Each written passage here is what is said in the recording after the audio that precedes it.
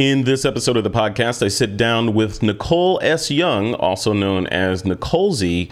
We have a deep discussion about how artificial intelligence is impacting her photography business.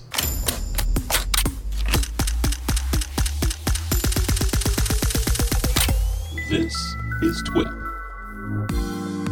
Hey there, welcome back to another episode of This Week in Photo. I am your host, Frederick Van Johnson. My guest today is a good friend of mine, Nicole Z, also known as Nicole Young. NicoleZ.com is her website. We're going to do something a little bit different on this podcast or this particular show. There's been a lot of changes in the photography industry. I mean, all companies, I would argue, that touch photography at any level are being impacted by a variety of forces. One of the big ones that's on top of everyone's mind right now is artificial intelligence, AI, Adobe's generative fill, Midjourney, DALL-E, on and on and on, and how do that technology and other AI related machine learning based technologies, how do they impact the world of photography, like the art form itself, and then also the business of it. If you're a science nerd at all, and I've said this on the show before, if you're a science nerd at all, the whole I forget, what is it? The third law of thermodynamics, one of them. Somebody will correct me in the chat, but it's the law of the conservation of energy, right? Basically, energy cannot be destroyed or created. It can only be transformed into some other form, right? So I feel like that's what's happening in the photography industry. I don't know at what level right now, but I feel like that's happening, that all this raw material of stuff that we have, whether it's gear, software, training, all that, is about to be kind of thrown into the melting pot, and a different mold is going to be poured out from that. But Nicole and I were chit-chatting a little bit, and there's a number of industries that are affected, and she's one of the photographers, I think, that is affected. And I want to welcome her to the show. We're going to have a non-gear nerd type talk about the real deal of photography. Nicole, welcome back to the show. It's good to see you again. Yeah, it's good to be on. And it occurred to me as you were giving the intro, I kind of started my, I'm not like this big prolific photographer, but especially I had a pretty substantial following on Twitter when it was early, kind of in its early, when it was good. And the first podcast I was on when I was just starting with things was This Week in Photography. Woo. And that's where, yeah, right. That was like with, it was with the crew. Yep. The whole group.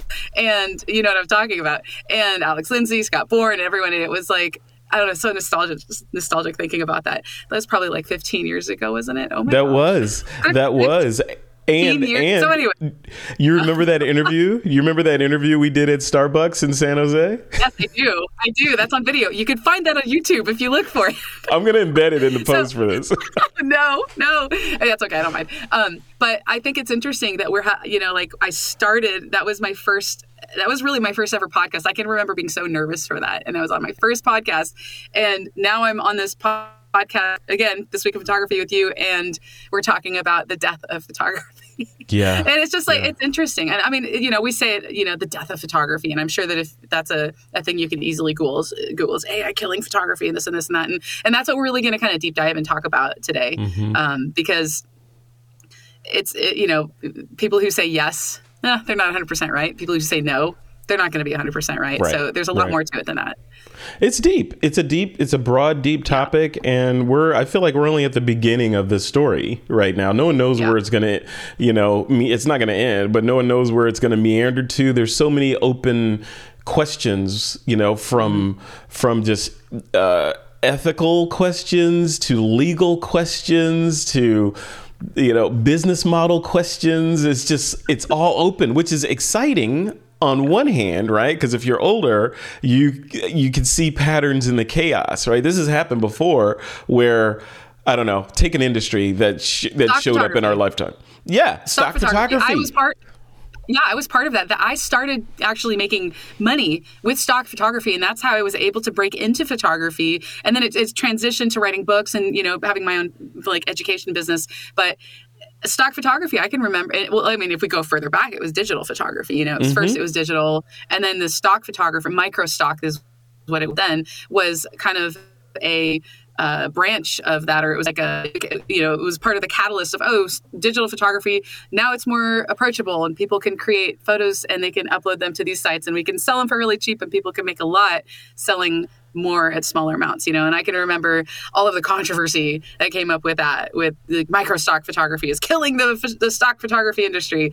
And, whereas now you could say the same thing for AI. Because stock photography still exists, still very oversaturated. I make very little for my stock sales because I just really contribute much to it anymore.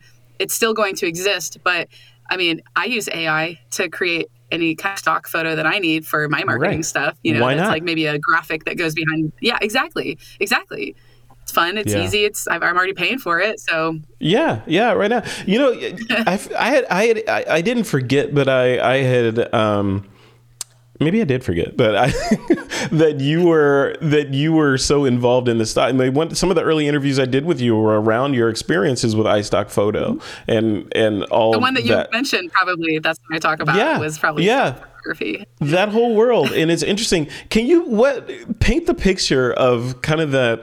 The evolution of man, or in this case, the de-evolution of man, with the the different forms of man, the different shades of the evolution of the stock business, right? So, because it went from way back in the day, it was, hey, if you get in with Getty or whatever and get a set of images there, those images will sell for hundreds of dollars each, and you could make a living on just being a stock photographer. Give yourself assignments or let someone else give you assignments, go out and shoot. Keep feeding the library, you make money, everybody's happy from licenses. That went away quickly, right? Mm-hmm. I never was part of that, so I don't even know I never got involved with that. I remember hearing about it because I got into photography in the mid to late 90s when I was in high school. And so it was still film. So I learned on film. I worked in a photo lab. I worked in a film photo studio where I did retouching with whatever version of Photoshop was, in 97. So I got to at very early stages of that. I always remember thinking in my head that it was like, photographers would send in all these like catalogs of all these slides, because you'd shoot and slide. You wouldn't shoot probably in like classic 35 millimeter film, you'd be slide film or whatever. And then they'd submit them. And I didn't know, I had no idea. But then it was, you can sign up for, there's a bunch of them like there are now, but iStock was the one. I signed up for a bunch of different at first. I think I found out about it through a Popular Photography magazine. Mm-hmm. And that really that was like, that was my pivot. I was in the military when I discovered stock photography, and I was at the time kind of planning on staying in the military for some time. But I loved photography and I wanted to get better at photography. And so I started doing stock photography. I just discovered it. I was like, this is cool. This will kind of give me a good focus, like something to really kind of literally shoot for. So I started growing my portfolio, and then it just kind of, took off. I started making good money, and I was like, I'm going to get out of the military. I got out of the military, and then, the rest is history. But then let's kind of work from that. It started with film, and then it kind of moved to this micro stock, and then it started to get really oversaturated. And then you have sites like Stocksy, which is one of the sites. It's the main site I contribute. Well, contribute is kind of, a finger quote around the word because I'm not really active with it.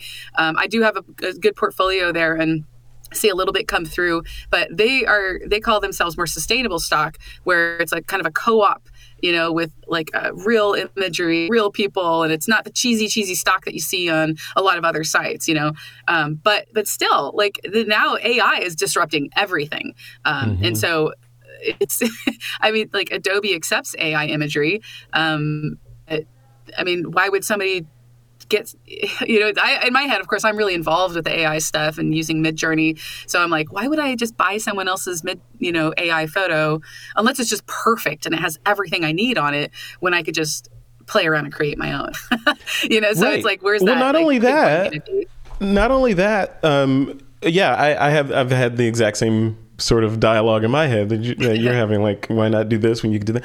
But even if you generate an image with Midjourney, or a service like that, now with Photoshop and generative AI, right, or generative AI fill, if it's not perfect, you can remove whatever's not perfect and change it to perfect, and never have taken a physical photograph and end up with a photorealistic, perfect image of what you need for the project, right? It blows me away. It was so much where I had to take my boyfriend, Jason, and I was like, Jason, you have to see this Photoshop thing. Because, we're very, I'll share with him a lot of things, but I was like, no, seriously. It was like late at night. And I was like, I have to take you to my office and show you this. It's crazy.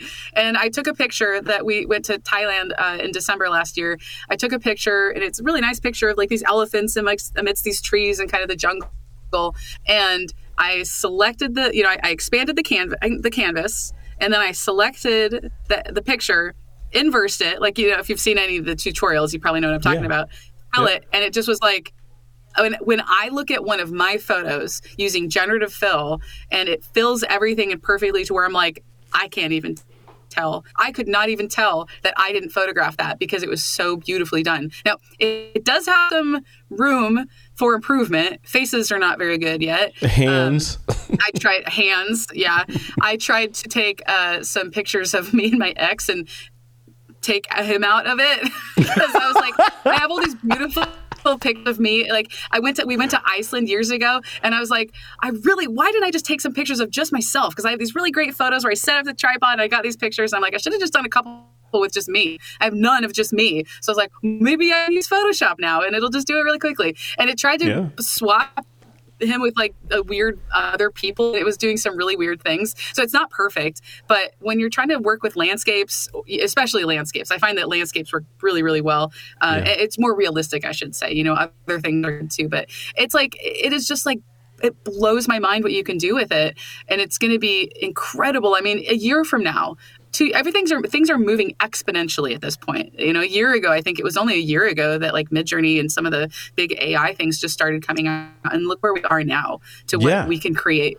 These photorealistic images that are just absolutely incredible. People are creating jobs from what other industries though. So that decimated like Midjourney or for whatever forces in the market, microstock, etc. So they could take them off the table for the most part, right? Yeah. So with AI is kind of like the final nail in the coffin. Like, why would I spend $1,000 to license that when I can just describe it and get my own, right? And which is its own art form in itself. Yeah, prompting. Some people are going to be better at than others, but But what else though, right? So there's ChatGPT maybe, like copywriting. Right. I mean, I don't pay for a copywriter. Mm-hmm. I write my own things, but it's like one of the things that I mentioned to you, I've started to play around with AI imagery in other ways outside of photography.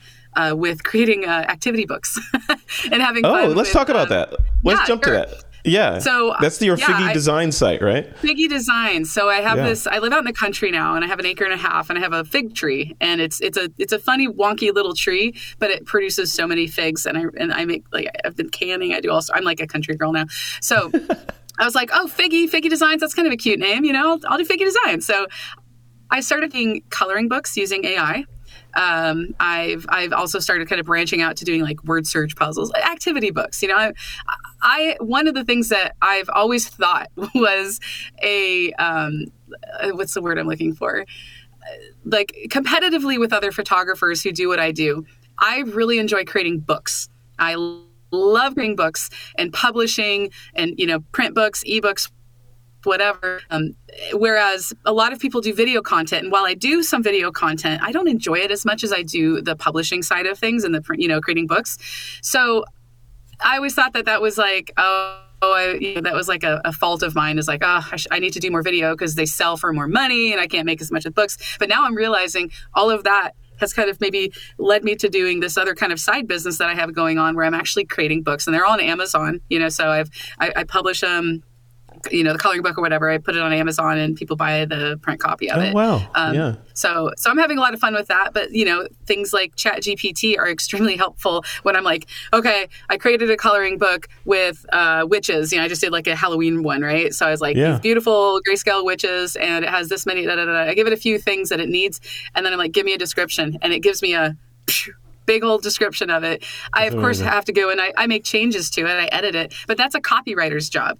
And I would do it on my own. I'm not taking out someone's job away from them because I'm not going to pay somebody to write that stuff for me. But it's just going to do a better job than what I could do. It lets you do more. It lets you do more than you normally could. Yeah. And, writing, I was writing an email for a friend yesterday, and the copy for that email would have been, I don't know. We were kind of debating back and forth.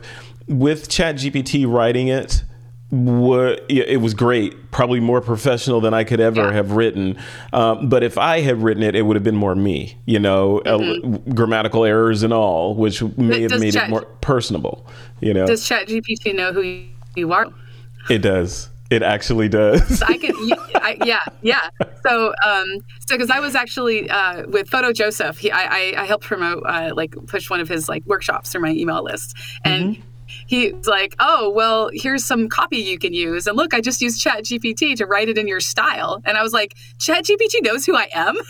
So I never tried that. I have to try this now. Yeah. So I asked ChatGPT first. I prompt it with saying, "Hey, do you know who Nicole S. Young is?" And it'll be like, "Yeah, it's a photographer, this and that and that." Right? It's just pulling stuff probably off my website. But I have written a ton of blog posts, and I don't know if it can find PDFs with ebook content, get my writing style. But I can say things like, okay, write this in my writing style, in Nicole S. Young's writing style. And it's obviously it's not going to be perfect, but it's going to do a pretty good job of getting me to a place where I just need to make a few edits. What kind of things define your professional? What kind of things define your writing style? What's a nuance that you'd be like, oh yeah, I would have said that? I write very much like I talk. I don't use big, fancy, multiple syllable words. So I don't know though. I'd have to try it again because it's been I'm curious. I'm definitely gonna try that because I know you can get ChatGPT with or ChatGPT 4 with the plugins can interface with YouTube, right? So you can ask it questions about a YouTube video. Hundreds and hundreds of YouTube videos up there with transcripts. So I wonder if the AI could create a further. Yeah, that's a good point. Because if you're talking, it's going to go better than just if you're writing. Because I still write a little bit differently when I talk. And then when I write books, I have an editor, but it's still me. So it's like I'm still so blown away, and it's fun to see all of this AI. We're seeing a change. We're seeing the shift. And I'm the kind of person who I'm not going to cling to what I had. I have to move with the tide. Otherwise, I'll drown. And I'm not going to drown. I'm going to adapt or die. It's that kind of thing. But it's also, I think you even said the word pivoting. My photography business is not dead. I know it's going to change. And that's probably the best I can do right now. I know things are going to change. I'm always going to be a photographer. I will always create photographs. Whether or not it's, I'm going to teach as long as I do, I don't know. I'm not sure. My life may change. Things might be different. And the Figgy Designs books that I'm making, those are I really enjoy doing them. That's probably one of the biggest things for me is I really enjoy doing it. Some could argue that I'm taking away other people's jobs, illustrators. I know that there are probably people who are really into coloring books who might have a problem with AI generated coloring books. And if you do, then don't buy my stuff, but if you don't, I don't just create 30 pictures and just slap them in a book. I curate, I Photoshop if I need to. I look for funny things like 6 fingers on a hand.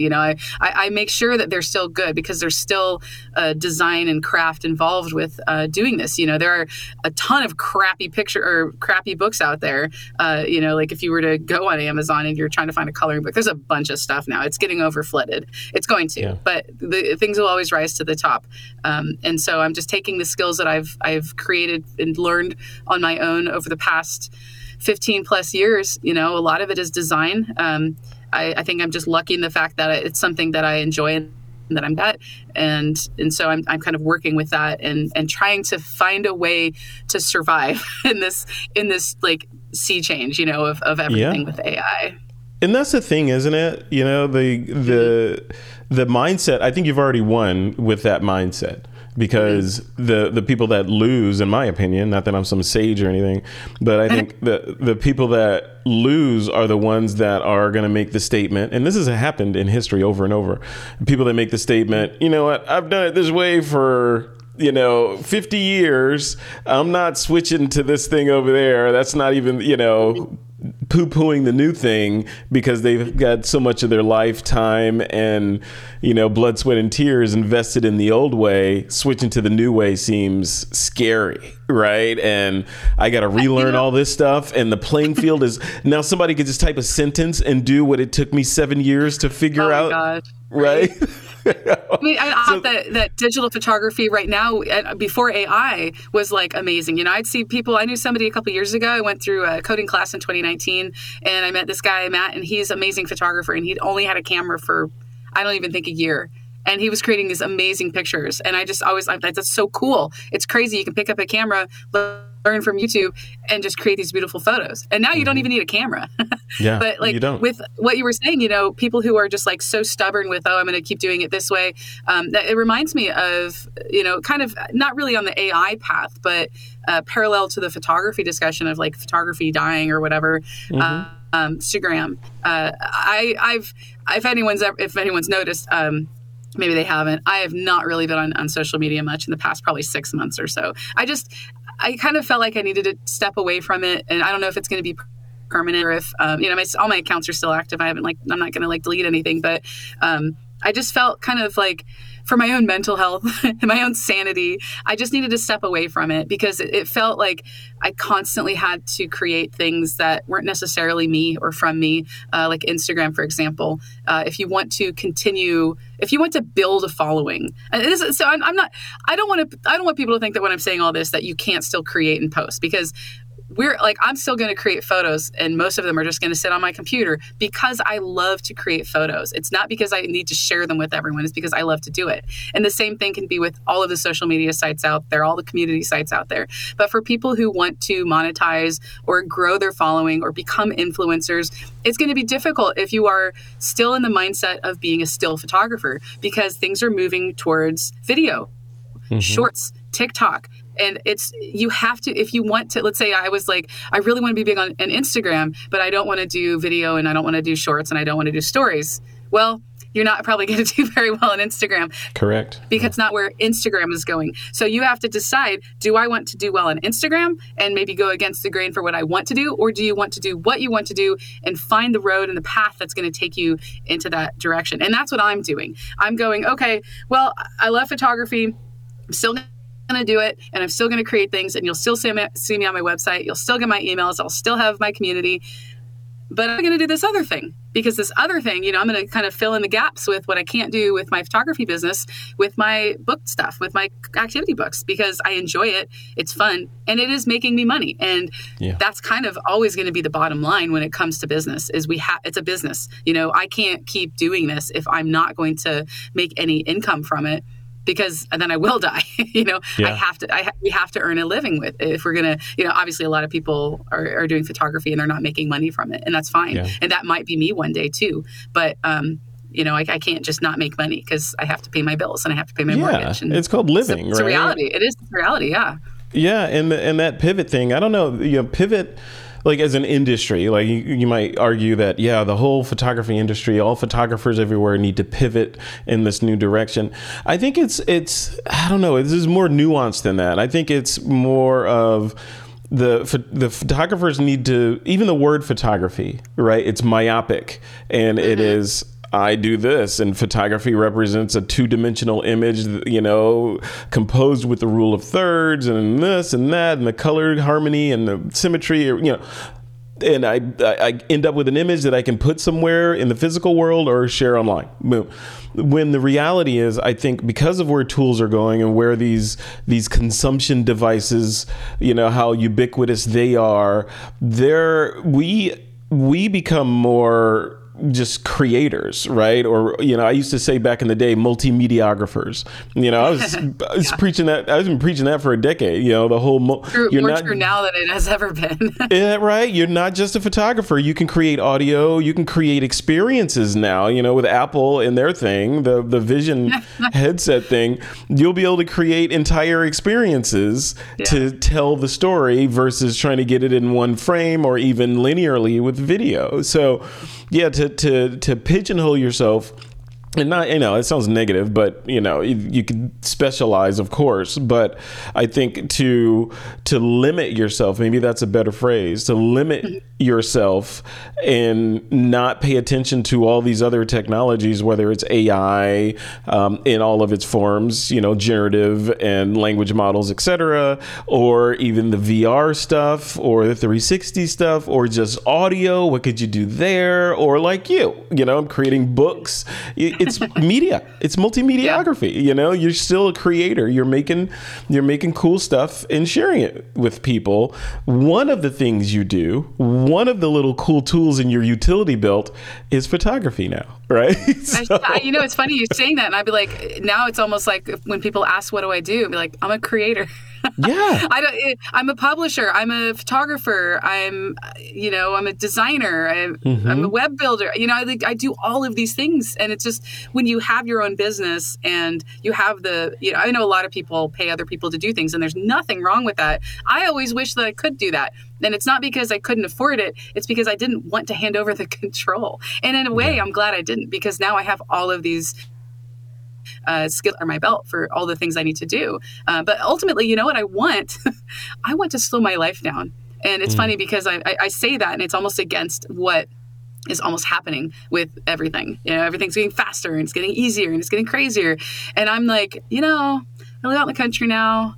We got some chickens, we got some ducks. I'm starting to garden, and I want to have a more fulfilling home life where I can spend half my day making content, making books, doing photography stuff, whatever. And then the other half, I can be out in my garden. I could be cleaning my house. I could be cooking dinner. I maybe it's because I'm getting older. Maybe I'm going through a midlife crisis. I don't know. I'm just evolution. I think it's just you're a talented human being that knows how to do stuff and has a passion. To where you focus that is the choice that you need to make, I think, right? Because you're not going to go sit on the couch and start watching soap operas all day, whatever. I know you have to funnel your energy into something. And it goes back to like Tim Ferriss back in the day with 4-Hour Workweek when he was talking about lifestyle design, right? That's what you're doing. You're like, okay, the way that I designed that version of my life no longer suits me. I need to redesign it into something that, keeps me enthusiastic about getting up every day. And that is the A, B, and C now. Right. So I don't think it has to do with aging. Maybe it does a little bit, and just being more experienced and easier to get frustrated, I think. Yeah, maybe. We can see what things were. And, everyone has their nostalgia and, but I also embrace things, and I embrace change, because if I don't, then I'll just be grumpy and bitter. And that's not me in general. I'm a very happy person. But I know I've been kind of talking a little bit about like what my side of things are with AI and how I'm kind of navigating it. But I'm curious, like, what do here, I feel like I'm the host now. What do you think about things like people doing different types of photography because my business was never, when I did stock photography, I was making money directly through my photography sales. But it transitioned into where I was making money through my books, my video courses, my presets, my textures, and all of those things. I've never really had a formal photography business where I had clients and, or had sponsors that had me go out and do things. But how do you think that's going to change with people who do landscape photography or weddings or portraits, or is it in some cases? Like, what do you think about that? Yeah, good question. I think it is going to change. And I think, some industries or genres faster than others.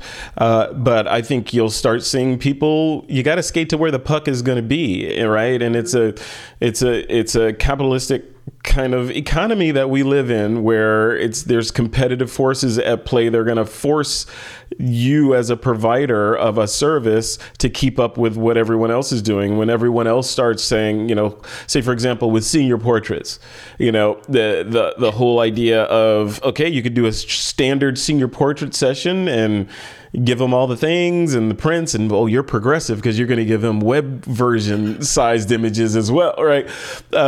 Or do you pivot into where things are going and say, as part of this package, I've taken a bunch of your images and had the AI generate 100 different variants of you, right? Doing these different things as part of the overall package. Yeah.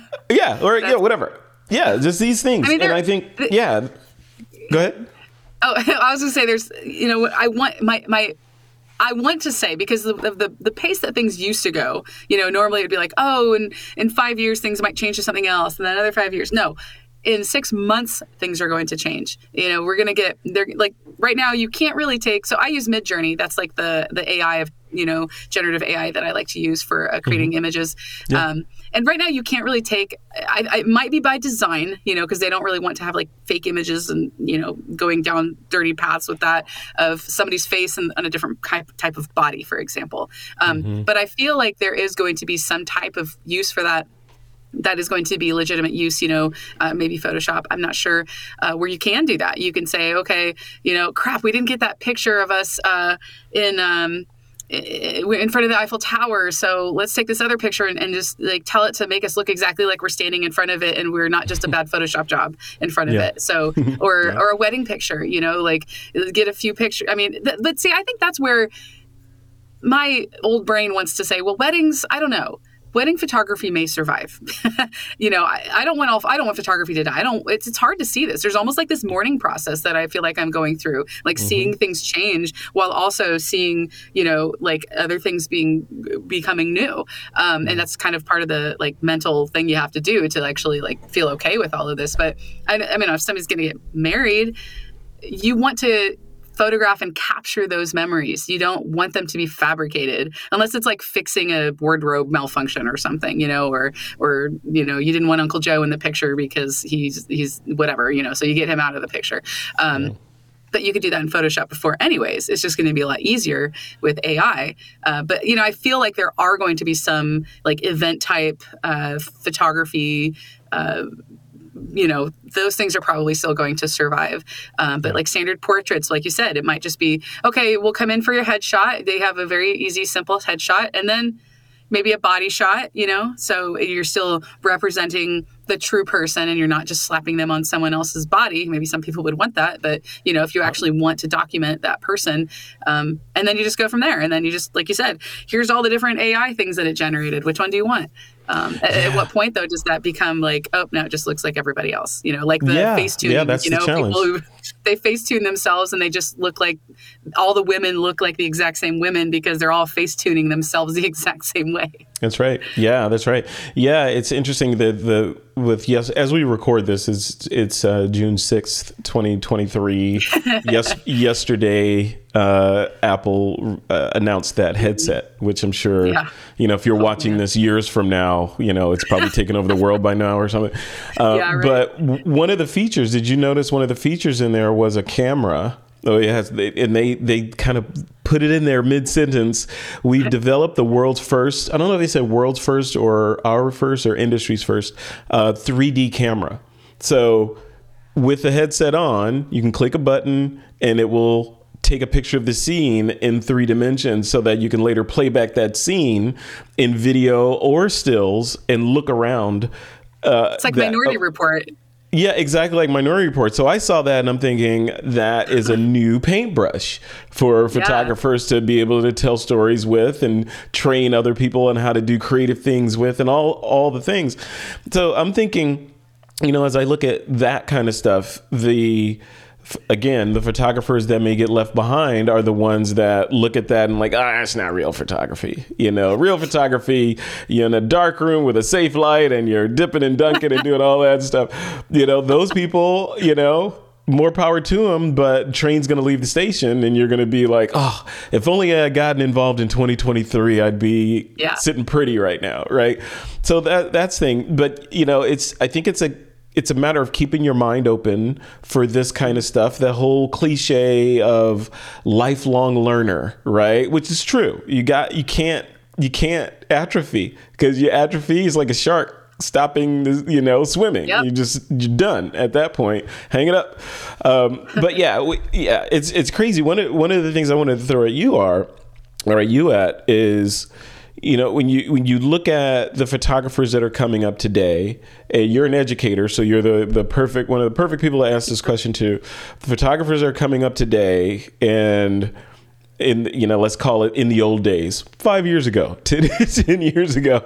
In the old days, it was, and still is, but, you know, in the old days, it was f-stops, shutter speed, ISO, composition, you know, color harmony in the image, symmetry, asymmetry to make an interesting photo, retouching, posing people if you're doing that. The fundamentals of photography, genre dependent, were always kind of rock solid. This is the basics of how you do stuff. I feel like that's gone for the most part, you know, or at least radically altered or more flexible now because of the tools we have. If you crop somebody and the picture would have been better if you had positioned them at the rule of thirds, you can extend the side of the frame out on the side to make a more interesting photo, removing the need to have been a good enough photographer to catch it on the frame, right? So what, as an educator, how would you advise people that are wanting to get in, they want to be a photographer or they want to be a multimediographer or whatever? How do they start? Somebody's brand new. They're just like, I see this industry. I could see, you know, it's in the middle of some sort of transition, but I still have stories to tell and I want to do this. What should I do, Nicole? Well, there are definitely still people who want to be photographers. It's not like, I don't know, like oil painters, you know, like everybody in the, 1700s, maybe being an oil painter was like, that was being an artist, you know, and not that obviously people still want to be painters too, but there definitely are people who want to get good at photography. When I started this and when you started this, you know, it was 2008, 2009. And digital was still very new. It was, I can remember going through, I took some, I was like, I just got out of the military, and so I was in California, and I was like, I'll take some just community college classes, because I still considered myself like, I was still learning photography. I knew photography, but I wanted to learn more. And so I took some like community college classes. I took like a semester or a quarter or whatever on photography. And there was one class I went to, and I had to get permission from the instructor. Like, she had to give me special, I mean, it was her class, so she just chose, but she basically had to decide whether or not it was okay for me to use my digital camera, because I was the only person in that entire class that was using digital. Now, it was Monterey, California, so, I don't know if that makes any difference, but it was, not like the heart of Silicon Valley or anything like that. It was really close, but it was still like, I was like, seriously, what's wrong with digital? And I kind of felt like this snooty kind of like vibe from some of the people. And there was one student who was like basically saying, I'm going to be a photojournalist, but I'm never going to use digital. And I'm like, good luck with that. I could see that. Even, I mean, you can't, are there photojournalists anymore? There's another industry that has changed a lot too. Obviously there are, but there's fewer of them. But as for somebody who wants to get started with this, it's hard to say, because I'm not, if I was half my age, I might have a better perspective. There's people who are going to have a much easier time learning all of this, first of all, because of everything, because of things that you and I have created, because of things that everyone else who's taught photography or is on TikTok sharing photo tips, or is there, you don't have to pay for it anymore. You pay by being the product, by watching advertisements, or maybe paying YouTube $10 a month. And that's where I see in regards to education is, I think, slowly going to kind of like just kind of whittle away, because you can get so much information out there for very little. And if you want more than that, then you pay more for that. You pay one-on-one, you go on workshops, you do those types of things. I don't know. It's really, really hard to say, because there's just so much out there, and things move so fast that you can learn in a week the things that it took me 5 years to learn how to do, when I was just starting. And I don't even feel like I'm exaggerating when I say that. Like, I truly feel that, because there's so many good photographs out there. And I mean, this is kind of an aside, and I kind of just thought of this and somehow it sparked in my head, but I was trying to create so sometimes I've just recently started using AI to create example images for, like, if I'm teaching like Luminar. So I have like a Luminar book that I just released. And so every once in a while I'd be like, I could probably create, because I'm not teaching photography in this book. I'm teaching the software. So I was like, I have no problem creating AI images for some of the things that I want to show if it's going to be a really good representation on how to use this software. So I would create a few things here and there. And one of the tools that Luminar Neo has is a background, like a bokeh filter for portraits.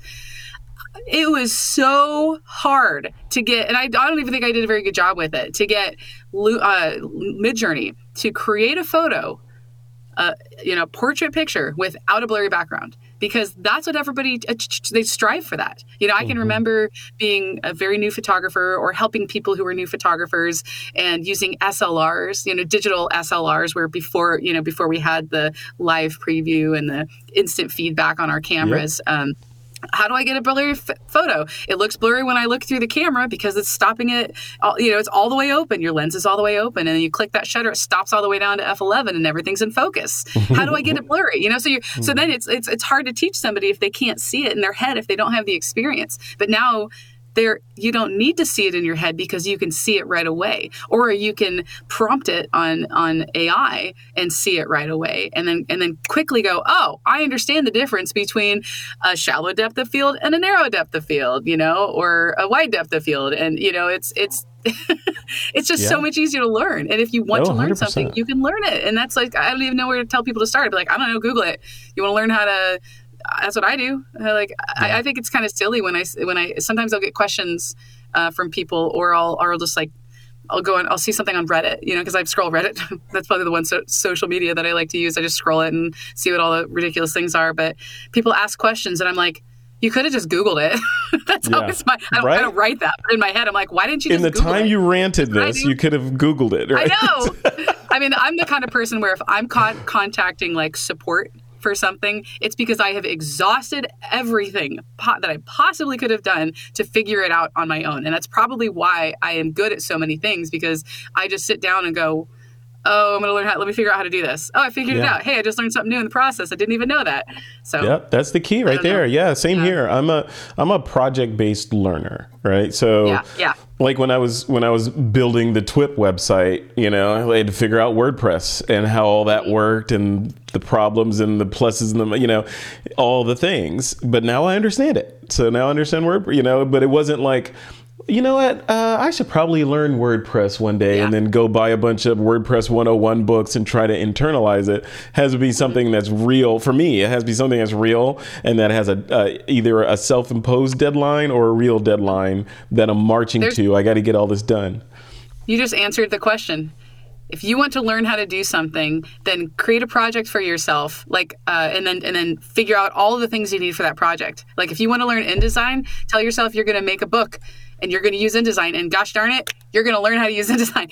I have been using InDesign for over a decade with my photography books, and I've been using it also for my KDP. It's all, the Figgy Designs, the books, the activity books. I publish them through Kindle Direct Publishing on Amazon, so that's KDP. I use InDesign for all of that, and I have learned out of necessity how to do things because I've been creating, a couple dozen books or whatever in the past 6 months.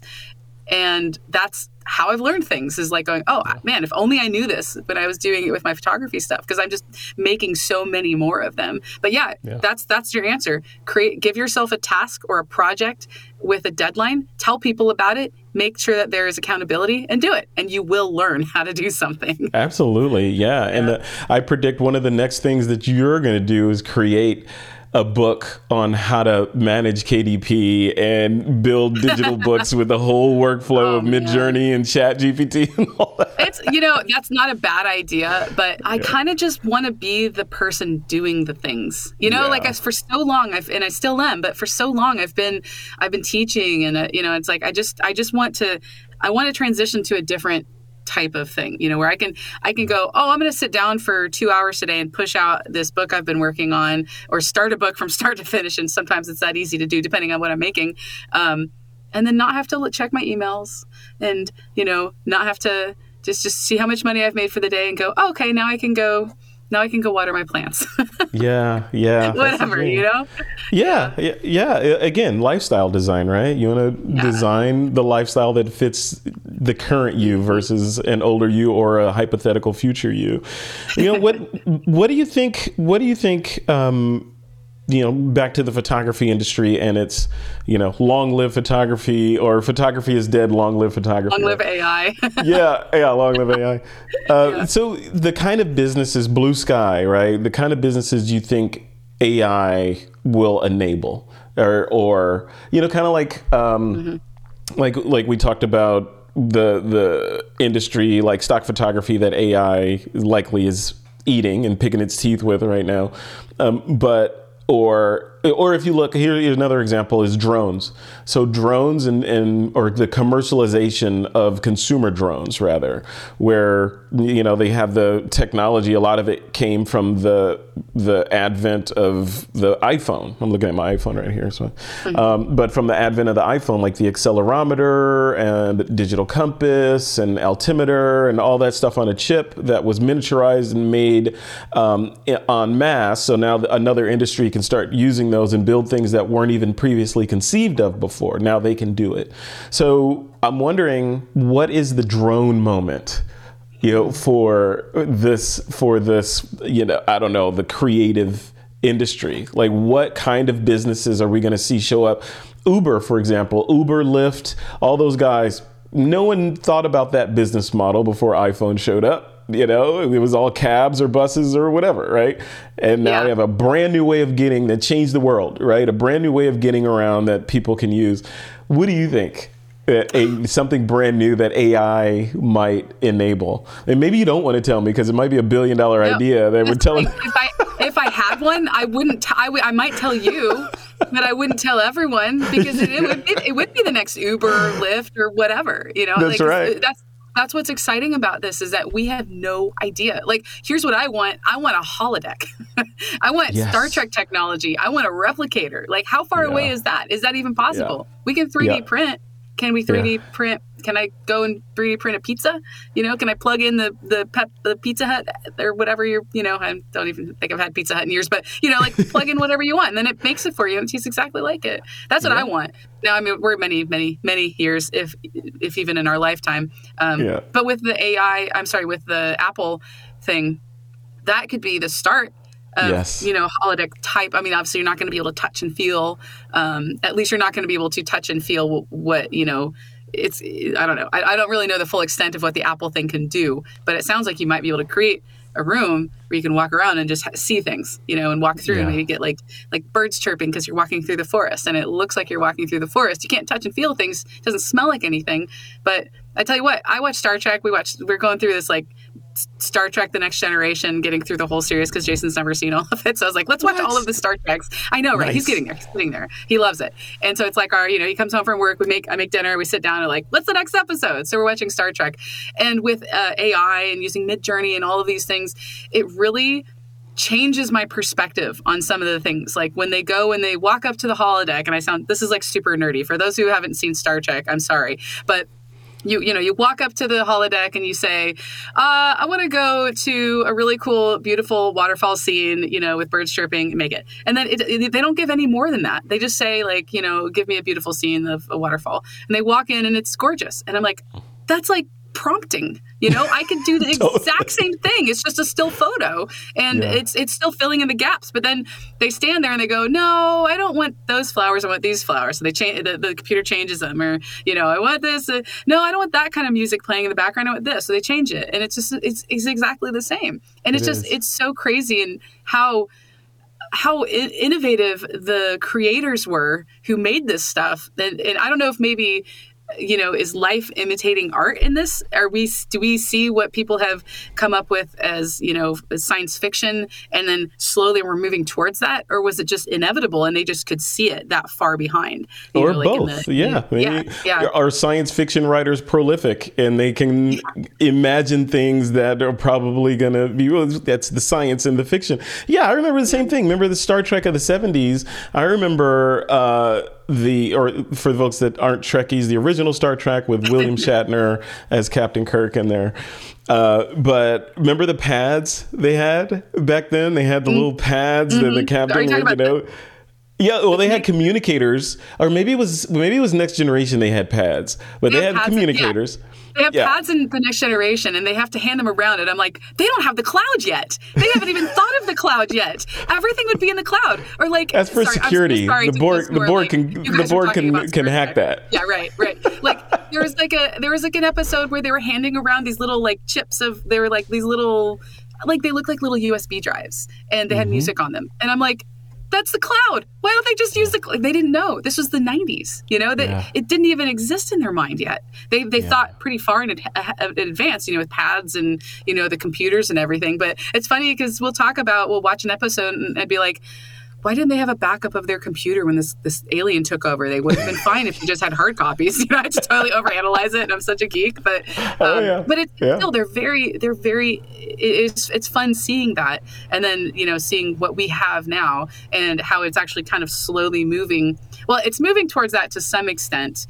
I don't know if we're ever going to get to like a what's it called, the post-scarcity society, which I know that Midjourney is all about that. That's one of the things I like about them, just because of their the way that they think, the culture that they kind of embrace with community and creation and stuff. Like that's one of the things I like about them. I do use it commercially, and they're not. It's fine to do it that way, if you pay for it. But I do like the way that they kind of approach that.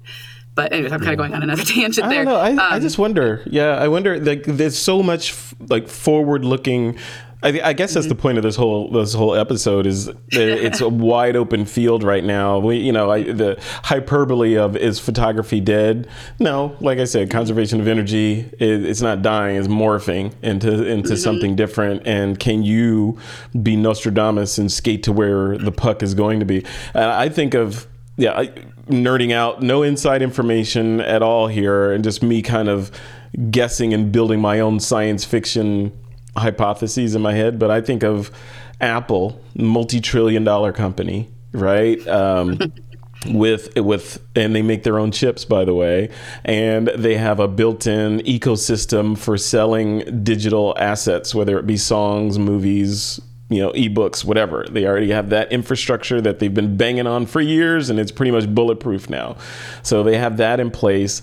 They've been gathering data with the iPhones and understanding how optics work with computational photography and using LiDAR for depth mapping, all that stuff. So they have all this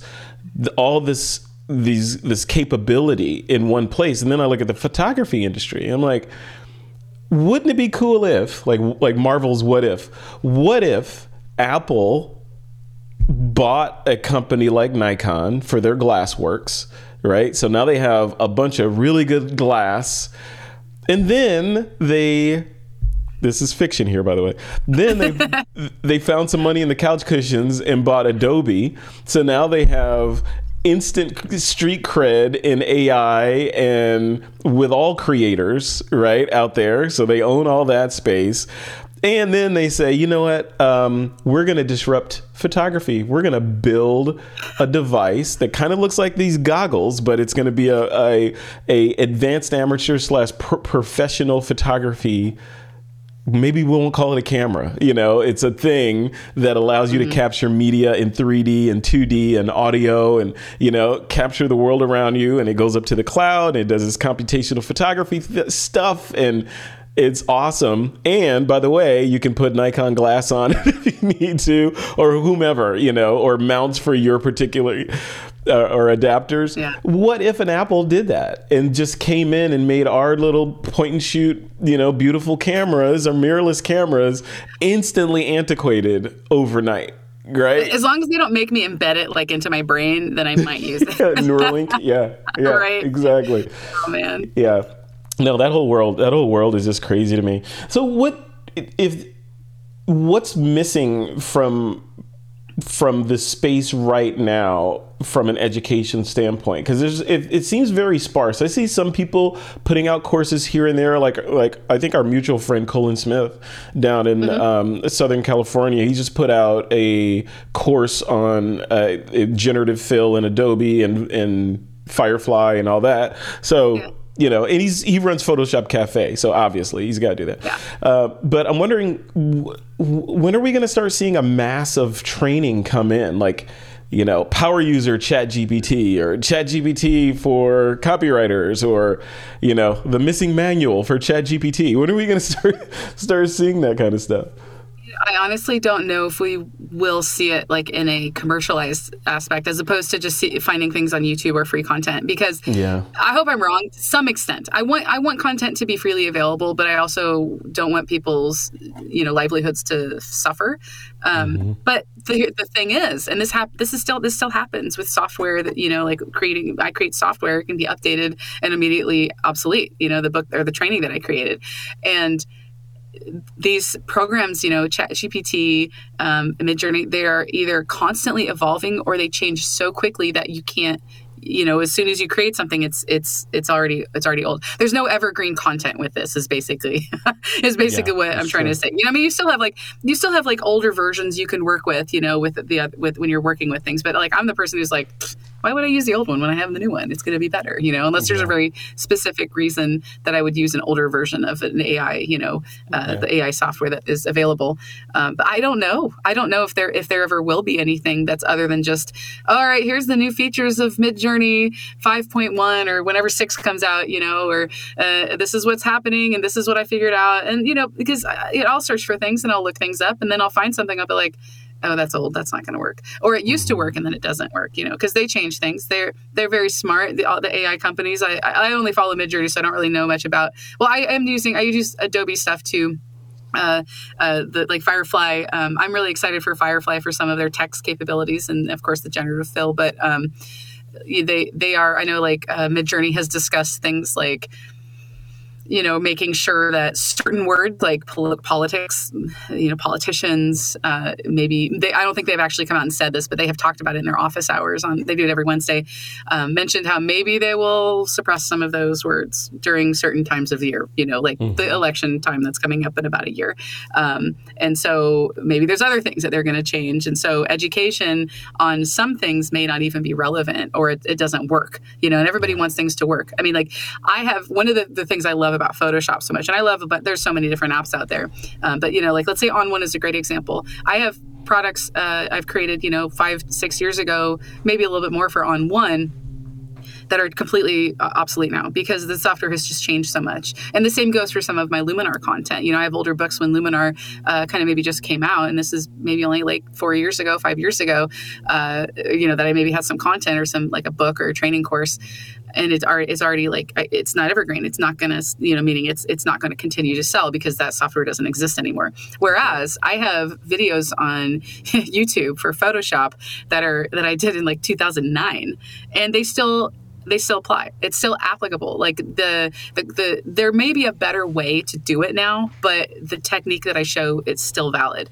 So you can't say the same thing for a lot of things that are transitioning and moving and changing and growing, especially with AI, because it's going to evolve so fast that we won't be able to keep up with it. I felt like I was behind the curve when I got into doing this like in January, and I'm like, oh my gosh, it's been out since August. Where was I?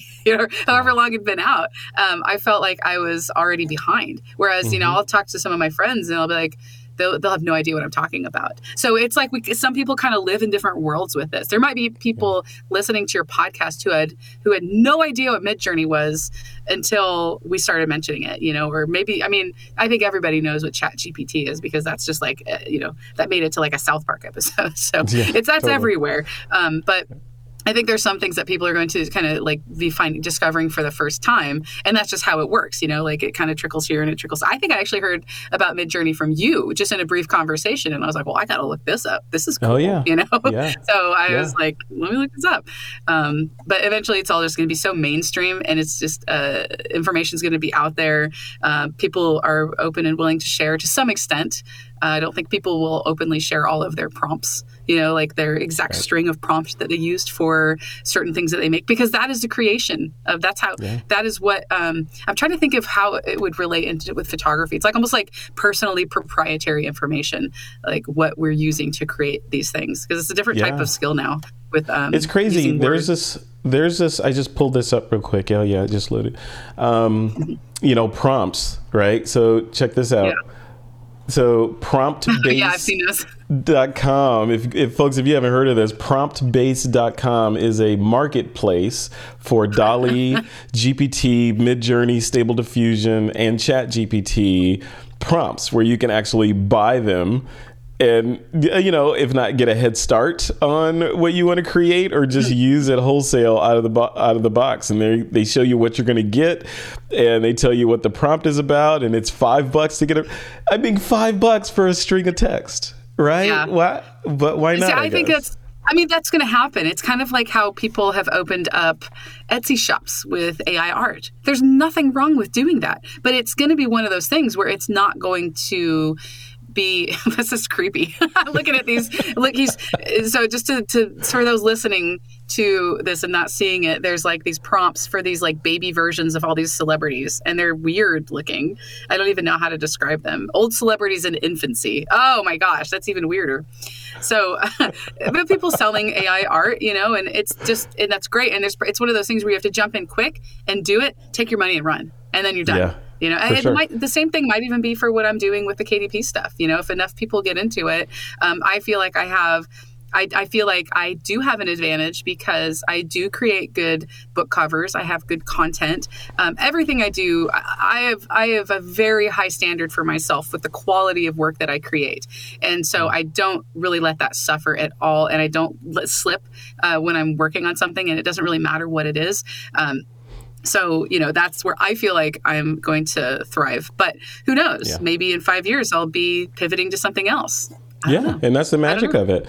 One thing you were talking about with the training bit and how fast things are moving these days, do you think there's, speaking of reinvention, is there a need to reinvent sort of the concept of this distance learning stuff, whereas the metaphor till kind of now has been, here's a topic, like the courses you create, here's a topic, I'm going to dive into it so you don't have to, I'm going to break it down into digestible bits, I'm going to create the assets and create videos and upload them, put a price on it, you can buy it, you get username, password, you can access and watch them at your leisure. That model, because AI is moving so fast and so aggressively, maybe it's time to rethink that model and go more into a learn as you go. I'm one exit ahead of you on the road type training, and I'm gonna keep you up to speed on how this stuff works. But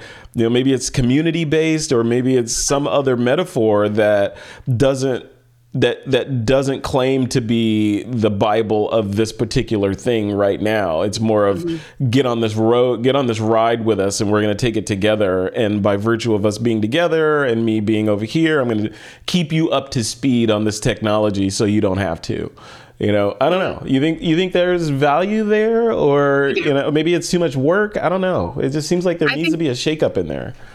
I think the community is like, so I know you have the TWIP community. I have my own community, and I've had to kind of like move it around a little bit, and it's on Discord right now.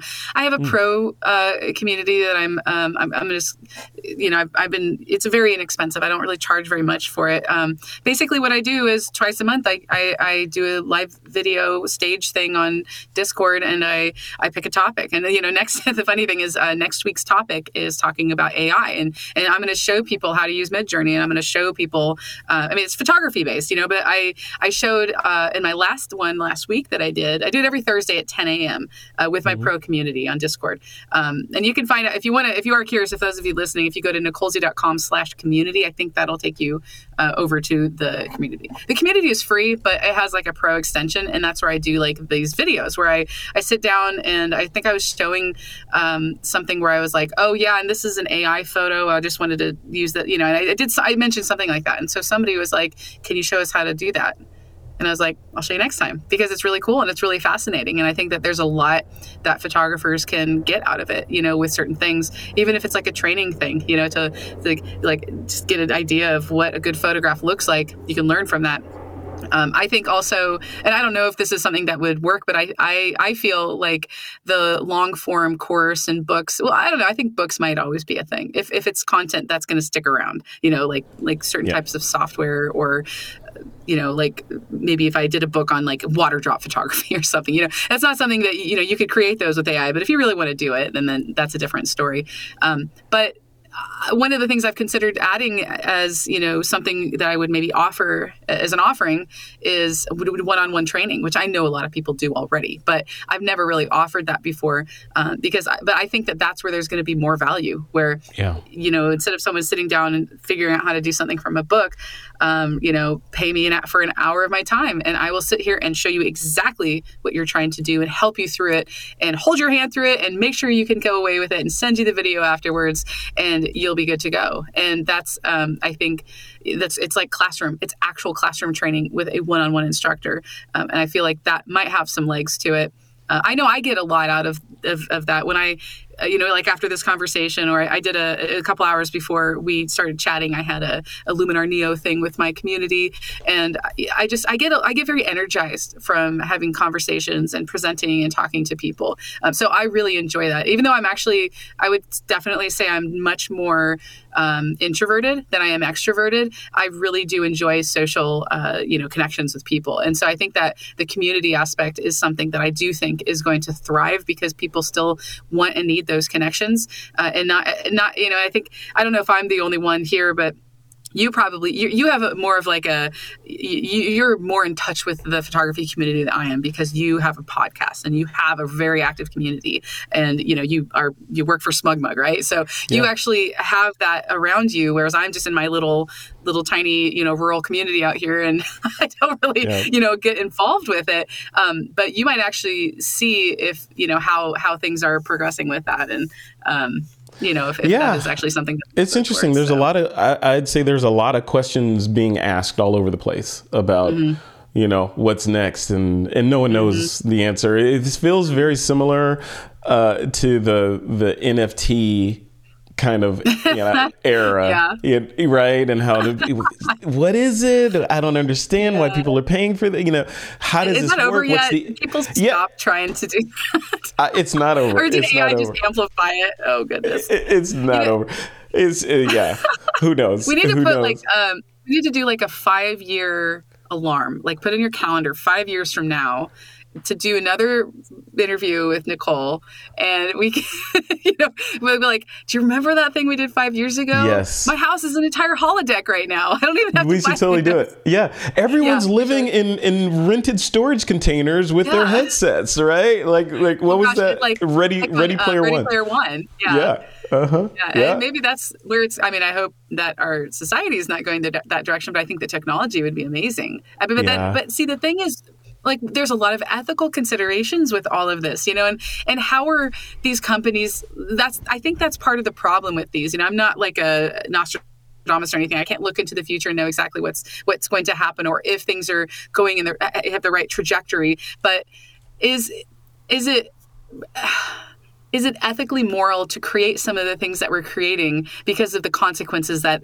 could arise from them? Like people becoming recluses and never leaving their houses, or I can't, this is like a larger panel discussion. I feel like more people would have better insight onto this, like what are the dangers of technology, right? Oh my gosh, the dangers of technology. And and not talking from like a commercial or a job loss type of aspect, but what are kids going to know? Like, kids are never going to, like, kids that are born now are never going to know a world without artificial intelligence as a daily part of their life. And that blows my mind. I mean, I'm blown away by what Photoshop can do. And it's, it's still in beta. It's still a growing AI platform. And right. just thinking about like what kids are going to think, it used to be, what are kids all kids are going to know are these smartphones, these, darn smartphones people have shoved in their faces all the time. And now it's like, they're going to look at what I did as, as a photographer, especially with like film, like people would look at, Michelangelo making a sculpture or painting on, the Sistine Chapel or whatever. You're like, right. That was so long ago. It was so long ago. You had to paint that. Well, I could just type 3 things in and get exactly what I want, Yeah. So, yeah. How did you guys survive?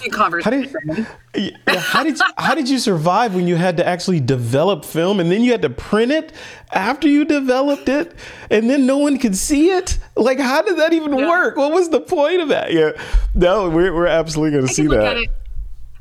I feel like I have the perspective to look at that and feel like it was so long ago. And I'm in my 40s. I'm not that old, but I mean, I say that, because I'm in my 40s, but I'm not, and I also don't consider myself like the kind of person to cling to tech, to cling to old things and feel like, oh, it's darn kids these days. It's like, no, you find ways to work with it. If you want to survive in the industry, you don't have to.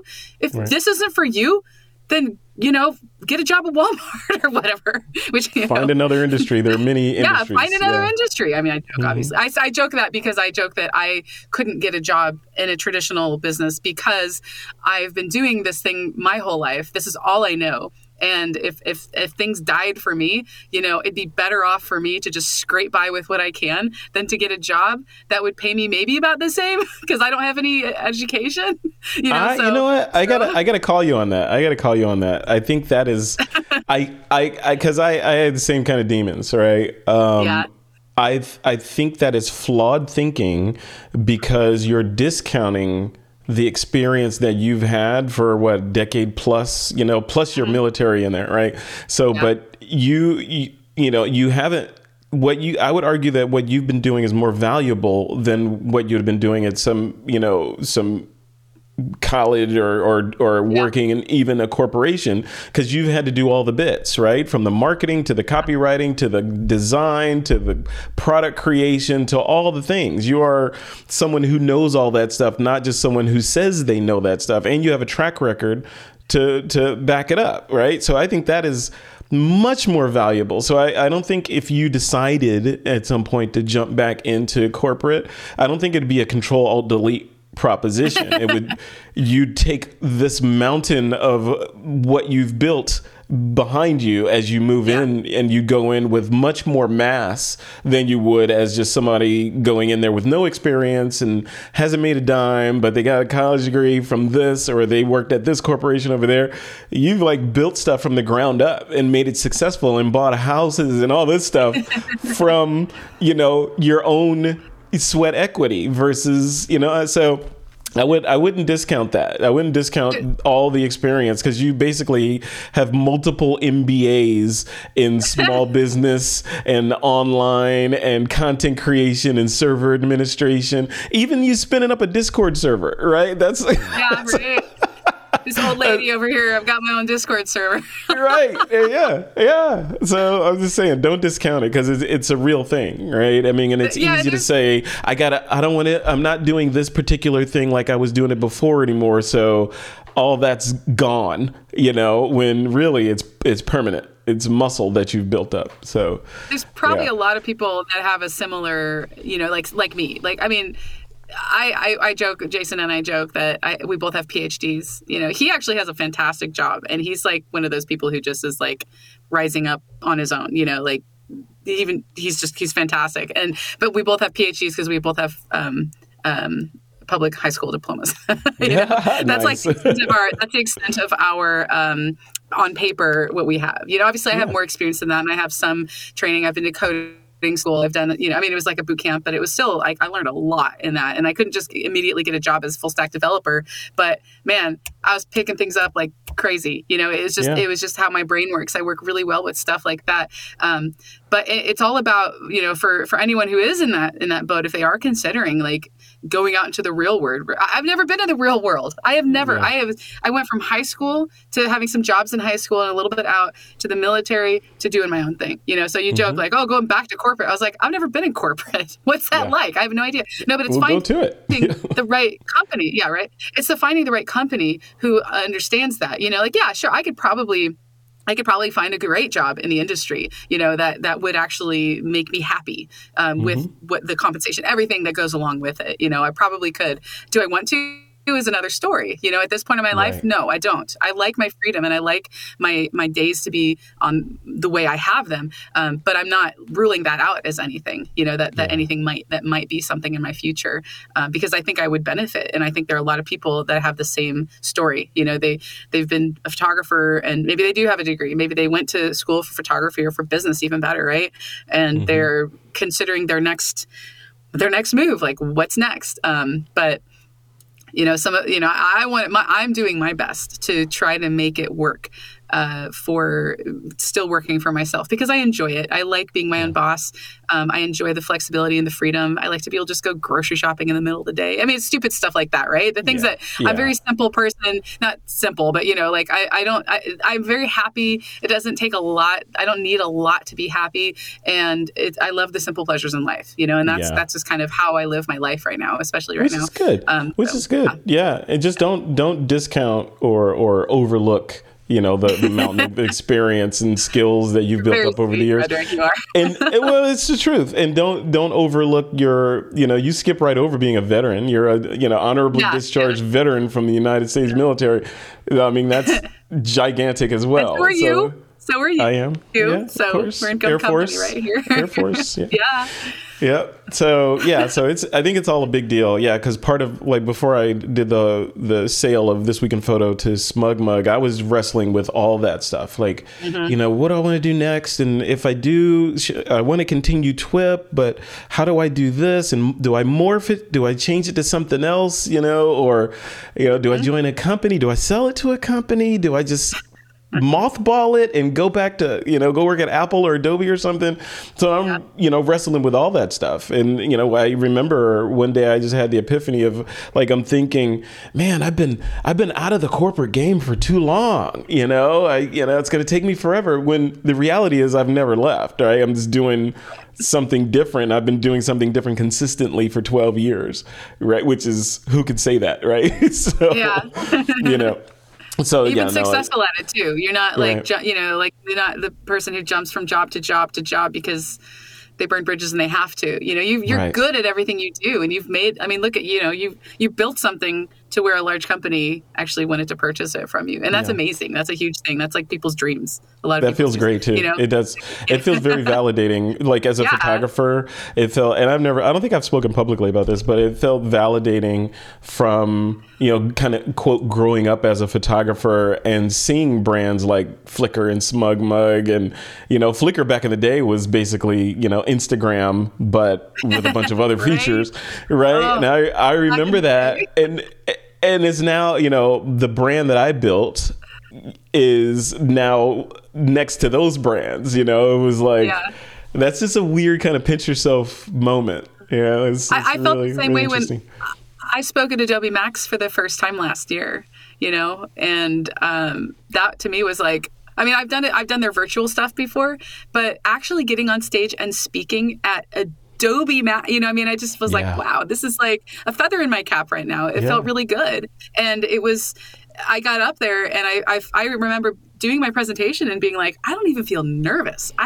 It's like I finally went over that hump. I mean, it's not like I get on stage and I'm like, oh my gosh, I'm nervous. But, everybody feels like butterflies. Sure. A lot of people, I should say, 100%. feel butterflies and whenever you get on stage and do things. And it's like all of a sudden that switch just flipped off for me. And it's like I got over that hump of, I don't know what it was, like a good thing. I'm like, wow, I don't even feel nervous. I'm up here. I'm being myself. And I don't, it was great, and I was really happy. And but it's Adobe's like, they are the big company, the big corporate, creative entity out there. And so it was kind of neat to have that. And of course, I've done a lot in my career. I'm not going to discount other things that I've done that are really big, but that to me was kind of like, as an educator, like, this is cool. I'm actually speaking at it. It's like being invited to do the cold open on Saturday Night Live or something. Right? Yeah, right. It's like, I can't believe it. They asked me. Saturday Night Live. Yeah, Adobe is the Saturday Night Live of photography. Right. I want to switch gears, and I'm going to wrap up. I mean, we're 18 minutes over. I know. What did you say? We were going to do this. Like, we're going to do like 40 minutes.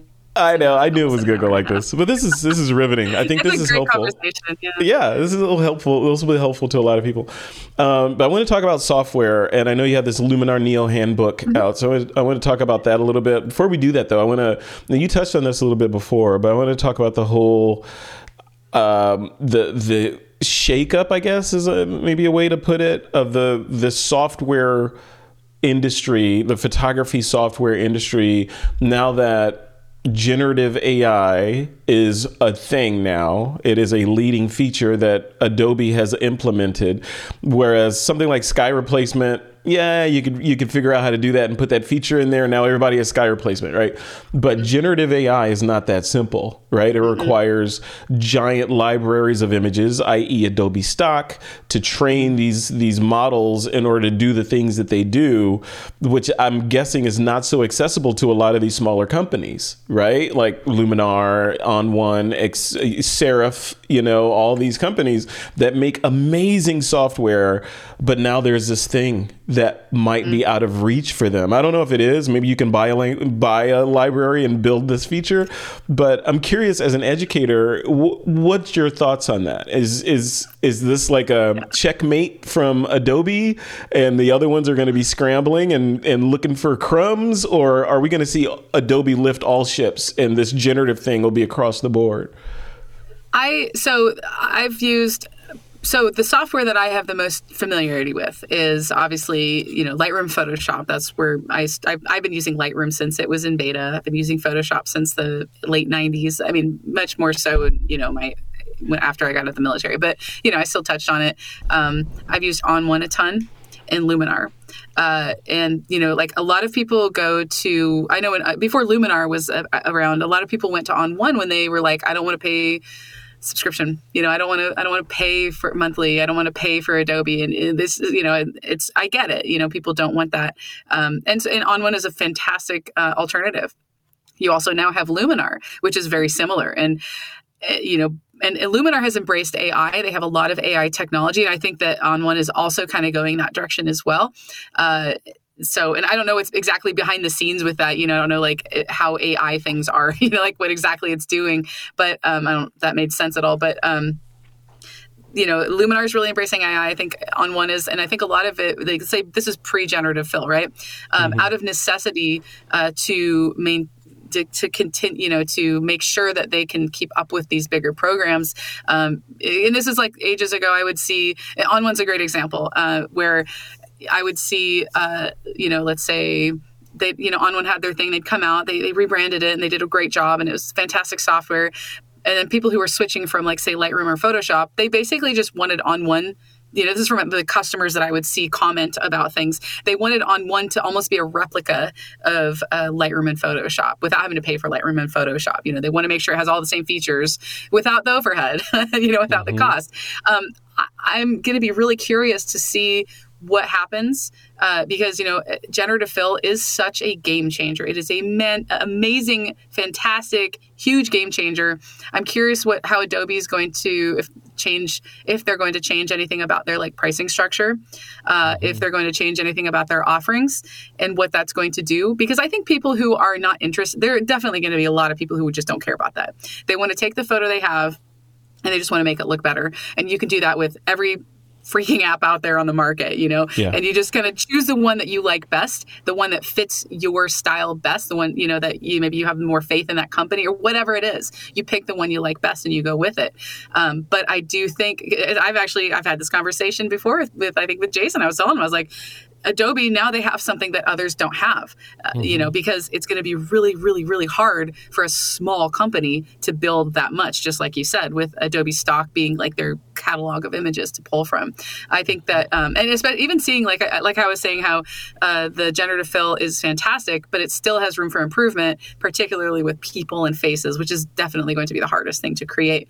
And then if you take that and you apply it to smaller companies, if Adobe is stuff is still in this stage, how much time is it going to take for a smaller company to try to build up to that same level? Right. I also wonder too, like with all these peripheral companies that sell camera gear, accessories, maybe not cameras so much. But I remember when we've probably had this conversation before, when phones and iPhones and are digital cameras dead or SLRs dead? Is it over for us? Is it over for SLRs? I know that there's been those conversations, and I don't think that cameras are obviously they're still going to be around because people still paint, people still knit, people still sculpt, they do pottery, they do everything. But it's not as much of a business of creating it. It's more like, this is my hobby, or I'm a I do this as a grassroots type of artist, and you can find my stuff at the farmer's market. That's usually where those things are probably going to kind of dwindle down to. But how is AI and the fact that people may no longer feel driven, people who want to create may no longer feel driven at an early age to go towards the avenue of photography because they can already get that satisfaction of creating by using AI art. Good point. So is it just going to, I don't think people I'm not going to sell all my camera gear and just start using Midjourney. No way. I love to create photos, and I will always create photos. I can see myself like this year, my photography collection is really low. If you look at how much I photographed last year compared to this year, really, really low, just because took a little break from it. Just in general, I just kind of needed a breather, was doing some other things, but I'm not getting rid of my gear. I want to keep it. I'll still add to it. But is that, people like me or people that are younger, people in their teens and 20s, are they going to go and buy, a $5,000 gear kit and need the biggest lens? And are they going to need that? Probably not. That I think is going to start slowing down.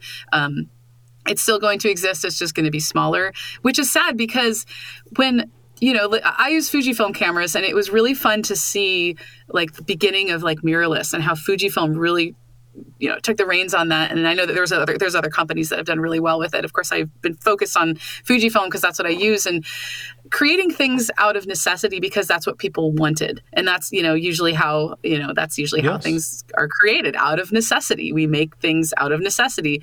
Maybe it's just to make money because someone else needs it, but it's still out of necessity.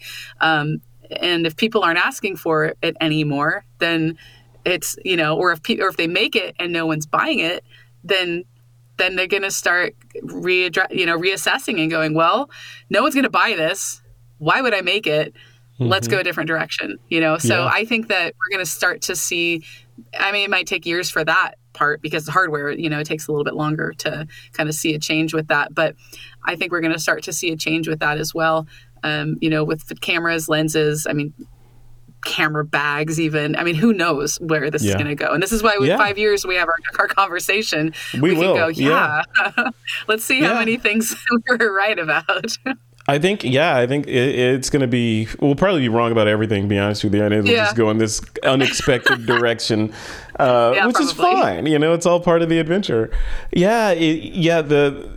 It's interesting what you say about how AI or these generative type technologies might affect even hardware sales. I hadn't considered that but you're right, because on the one hand, it depends on the motivation of the photographer, I guess. So, for example, if the photographer's motivation is, they find their happy place when they grab their camera bag with their long, 400 mil whatever lens, and they head out into Death Valley and they do shots of the full moon out there with silhouettes of Joshua trees, and that is just going out there and doing that is where they find value. The photograph is like the side effect, of the actual actions of it. So those people not affected. They're going to continue to do that forever. Their gear may be cheaper, but they're going to continue. They're going to continue to do that. But then there's the people that are like,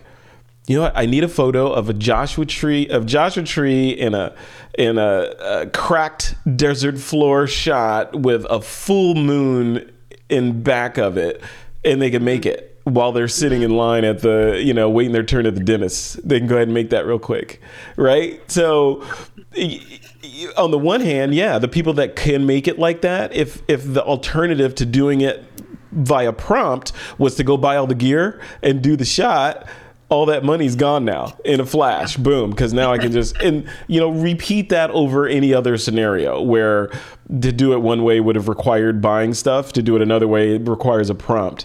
Those places, it's physics, right? Water seeks the path of least resistance always. So that's going to happen. Those industries will be affected.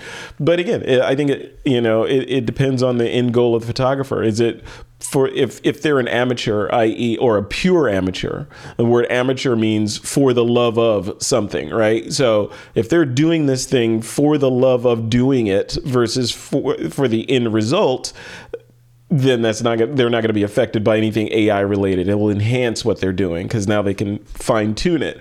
But the people that are doing it professionally, i.e. they have to get the job done by a certain time for a client who's expecting it, blah, blah, blah, different story completely. So I don't know. I find myself almost in both categories there because I'm a professional photographer in the fact that I make money through my photography and through my, through teaching photography and, but I do it because I love it, but I don't have to create certain types of photos to actually, I don't have to, I'm going to go on a hike to create photos for a client. It's not like that. But I have found, and now that, I'm not my boyfriend's not a photographer and he's really good at photography, but he's not like a photographer, so I have found that a better balance, I think, with not feeling like everything I do has to end up with an amazing photograph. So I've given myself like some leeway with that.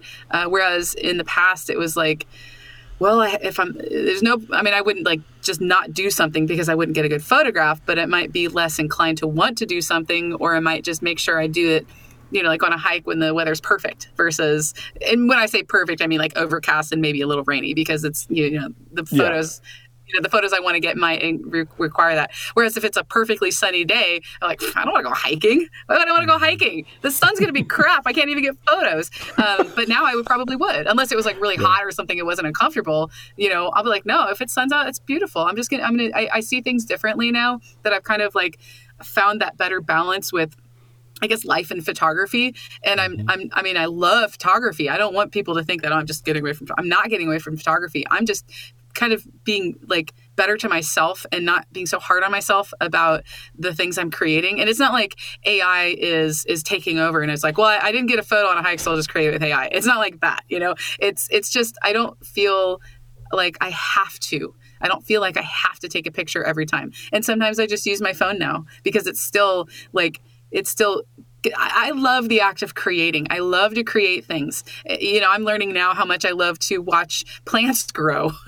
Like we planted 200 feet of sunflowers and they're just starting to turn into tiny little, sprouts out of the ground. And we did this a couple of years ago and it was this glorious wall of sunflowers on my property. And I'm just like, things like that. I'm creating life for the plant, but, we're watching chickens and ducks grow. And, we're going to have a flock in our backyard pretty soon. It's like, it's a different, I'm just learning a lot more about myself. I think as things change, I'm changing with it and I'm allowing myself to change. Right. I'm allowing myself to actually change with everything that's going on around me. So it's a really good feeling. I feel like I'm in the best place I've been, and I've always been happy. I've never had any any hard times, I should say. But I feel like I'm in the best place emotionally that I've probably ever been in my life. And it's just a really good feeling. I know that's kind of like a weird turn to take this, but it is kind of related because there's so much that's changing in our industry. And I've lived in this industry for so many years. I'm going on like 15 plus years of my life doing this. And that's, ever since I got out of the military, this has been my life, is doing photography and now teaching photography and seeing it like shift and change. Like I said, there's almost a mourning process that goes with it. And, I'll have days where I feel a little bit down because I can see things like evolving in a direction that I wasn't expecting so quickly. I did expect this to happen at some point, not necessarily with AI, but I did expect, things to slow down. But now I'm actually like, I feel like as, one thing changes, another thing changes, and they're both going in good direction. So it's just a really good feeling to kind of go through this. Yeah. No, I get it. Yeah. And it's everything's always in motion, right? So, yeah, right. we're getting older. You're changing the way we think about things for whatever reasons. Circumstances change, which influence you. The economy, everything. And then of course technology on top of all that. So everything is in kind of a constant state of swirling around in motion. I think it's how we adapt and deal with that swirl is what separates the people that are successful from the people that complain about technology, and like George Carlin, was it George Carlin or somebody said, don't spit in the wind. I feel like that's spitting into the wind is complaining about this freight train of technology that's coming at you. So yeah, no, you know what? I want to, as we end this, I want to talk about that Luminar handbook that you have out. Yeah. I want to bring that up. And tell me about that. Speaking of companies that are going to be impacted by what Adobe's doing with generative stuff. Yeah. What's up with this? And I'll put the, I know you have a coupon code for this. I'll put that on in post. Okay, cool. Yeah. So you're seeing this overlay of text now, right? Yeah. I like I said, I've said previously, I love creating books, and so this was, and I've done similar books in the past, like software books and learning how to use software. And so I was like, it's about time I do something on Luminar Neo. So I sat down over the last couple months and I put this book together. It's a full, kind of a, I don't want to call it a manual because that makes it sound awful, but it's a very beautifully illustrated, I guess, or lots of colorful pictures. It shows all the tools you can use and how they work. It walks through the catalog creation process. It's just the kind of ultimate kind of how-to book for Luminar Neo. As far as I know, it's one of the few, there are very few books out there. There's probably a lot of video training, but I have a book. This is an ebook right now. It's on my website. You can use the coupon code TWIP, and that will give you 20% off. It's also going to be a print book at some point too. I need to make a few updates to it before it gets to that point. But when the time comes, I'm sure that Frederick will probably be able to share that information as well. Yep. So yeah. So that's my big product that I launched just this last week. So check it out on my website and let me know what you think. Very cool. Yeah, definitely. And that coupon code was TWIP, right? TWIP. Yeah, that's correct. And how much off was it? Do you get off of it? 20%. And actually, that code will be good for anything in my store. I have a lot of presets, textures, overlays. So, peruse the store and. Oh, you got all kinds of stuff in here. Look at this. Oh yeah. This is, like I said, I love to create things, and a lot of things like I just will kind of like the dirty film thing was I made that because I was scanning some old pictures, and there was like some film that was actually just like there wasn't any picture on it. It was just like this really scratchy old film. So I was like, oh, that might be kind of a neat, overlay. So I kind of packaged it together and created some presets to go with it. Very cool. So. Yeah. Very cool. Good job. See, you are always busy. Yeah. I love it. Always see the creator. You're the content creator. Yeah. Oh, you call yourself the what is it? Discontent? Is it discontent or malcontent? Discontent. When you're not at rest is discontent. Oh, I don't know. Yeah, I know what you're saying. I know the phrase, but I don't know which one it is. Yeah. I'm thinking real time. I'm doing marketing here, so the discontent creator. I know. All right, well, cool. So if folks want to connect with you, check out these products there at Nicolesy. Everything's at Nicolesy.com, right? Nicolesy.com. If you want to check out my activity books, that's figgydesigns.com. So FIGGY. I don't think I have the sites linked together, so you'd have to go to them. But you could Google Figgy Designs, and it probably would come up. So it's a fairly new website. Yeah, I'll link to it from the description in the blog post and in the YouTube video. So so if you're watching this on YouTube, just look down in the description and there it is, Figgy Designs. Very cool. This is good. We got to do this again because there's so much more to talk about. I had on my list to bring up to you like your thoughts on mobile and iOS or Android photography and where that world is going, and is it ready for prime time yet? Especially now considering gigapixel type AI enlargers and Adobe with the generative stuff, so you can do all kinds of stuff to the final image. Do we still need beautiful big Fujis and Lumix and Nikons and Canons and Sonys and all that stuff? So that would be a good conversation because I honestly haven't updated. I still have a Fujifilm X-T3. I think they're on X-T5 now. So maybe I am being affected by what I was talking about earlier. I intentionally didn't upgrade to the X-T4 because the X-T3 just had some features and things, and I didn't want to switch all my batteries over, little things like that. And I was like, I'll probably go to the next one, the X-T5. And then it comes around and I'm just like, no, I don't really feel FOMO. I'm happy with my camera. It still works. It's great. The megapixel wars are over, right? We're not like, they've kind of gotten to that point where, I feel like there's been conversations in the past where I feel like it was Alex Lindsay who said something like, 10 megapixels is enough or something like that. And maybe I'm probably misquoting him, but I vaguely remember something in my head where it's like, how big is it going to get? Whoever said it, how big is it going to get? Are we there? Yeah. Is it maxed out?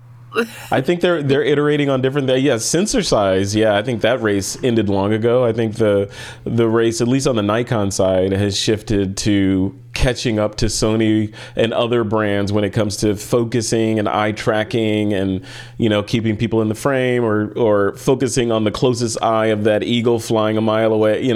Those sorts of refinements I think is where they are versus hey, now we're a 500 megapixel camera, because at a certain point it becomes an inconvenience and not a feature, because now I got to buy bigger cards, I got to store all that data, and everything's slower because of it, so my camera's 24.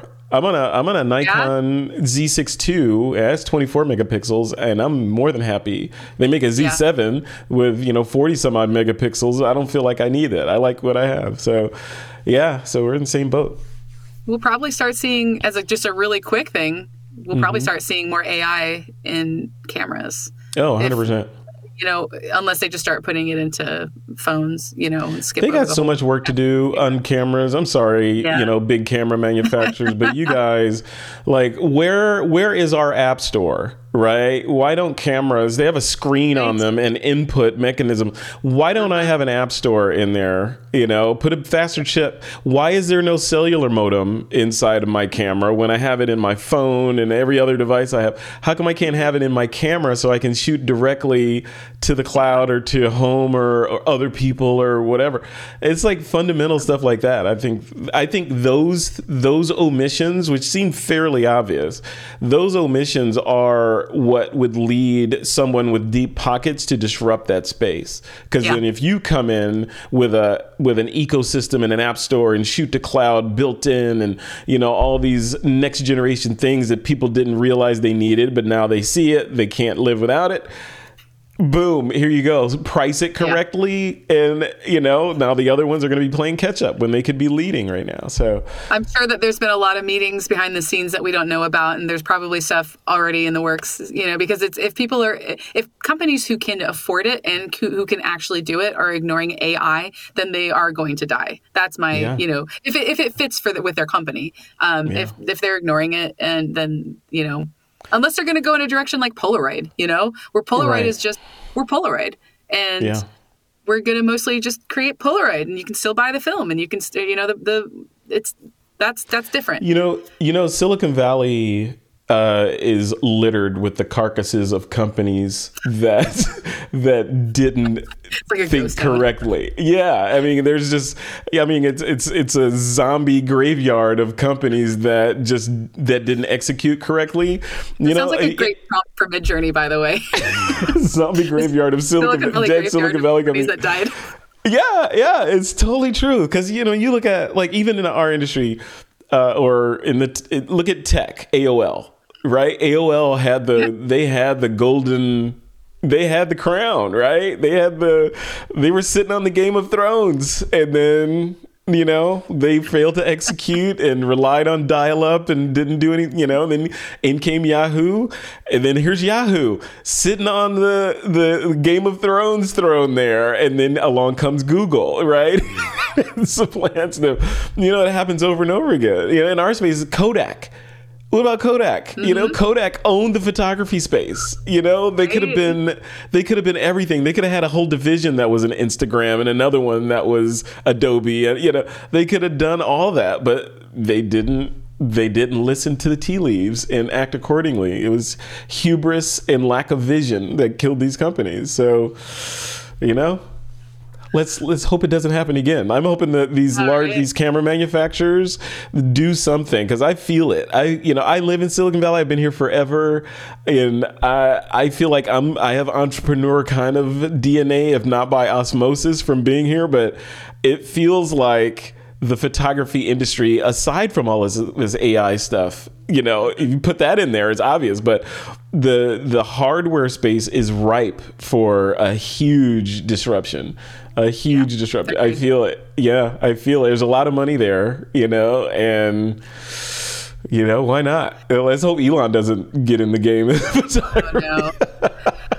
The new Tesla camera.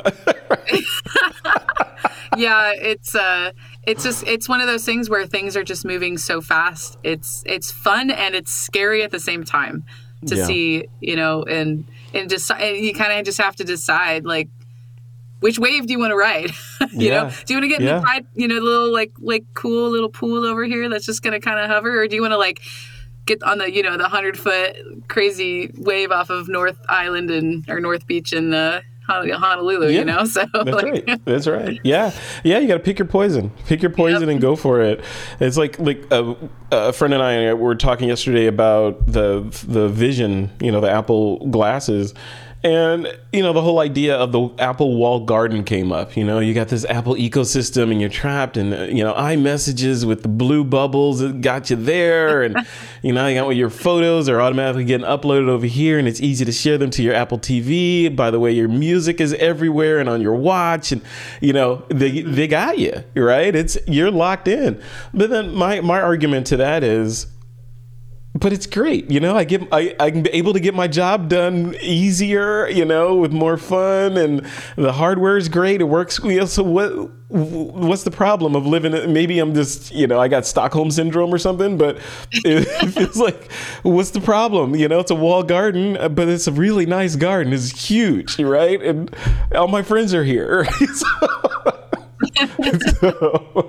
I don't know. Yeah, change is inevitable. Okay, so let's wrap up, because we all right. We can just keep talking. We totally good. Okay, so folks, make sure you check out NicoleZ.com, NicoleSY.com for the photography stuff. Figgy Designs, that's it. FiggyDesigns.com for the books that you're working on. I'm gonna check out a couple of those, because I want to check them out, because I want to see how you did it and kind of get a feel. Yeah, I just want to dive into it. If you have any requests, I almost want to tell people, like, hey, do you have a coloring book request? I'll make it for you. Cats. Just buy it, anything, Cats related. It's got to be cats. I have a really cute dog one, actually. I don't have any cats yet. I'm sorry. And nobody heard our pre-conversation. We were joking about cats and how, Frederick has cats. And yes. I have dogs and ducks. Yes. And chickens. I have one cat. Okay. I have one cat. Okay. I never see it, though, because it hides. But It's 'cause kind it's of like smart. the low end of the totem pole in the house. Aw, come on. They're Not, the not kings and because queens. it puts itself there. She Oh. has claws and everything, and she could defend herself, but she's just afraid of the dogs. It's kind of sad, actually. Oh, We give her all lots of right. love. We bring her down. She gets lots of love. All right, She's a we'll good- leave her. We'll leave it right there. But we'll leave you with this moment of zen. If you could see this, right? If I could find her, where is she at? Is she down there somewhere? Is your cat there? My cat is like somewhere in here. Sorry, people that are watching this. You got to do the. This is That's the international sign for come over here, cat. wait. Check this out. Look. Moment of zen. She's That's dead great. to the world right there. All right, Nicole. Thank you so much for doing this. This is We great got to do it conversation. again. Yeah, we'll do it again. Absolutely. Not in 5 by the years. way, Let's make sure we put you in there. no, I'm bringing the roundtable format for Twit back. So, Oh my god. Yeah. So guess who's going to be on there?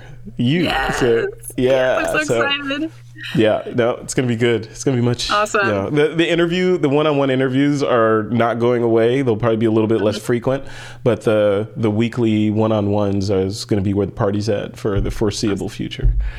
So, I'm excited. Just let me Cool. know and I'll be there. I will. All right. Have a good rest of your day. Thanks for everything, and I'll be in touch when this thing is going to publish. Sounds great. All right. Take care.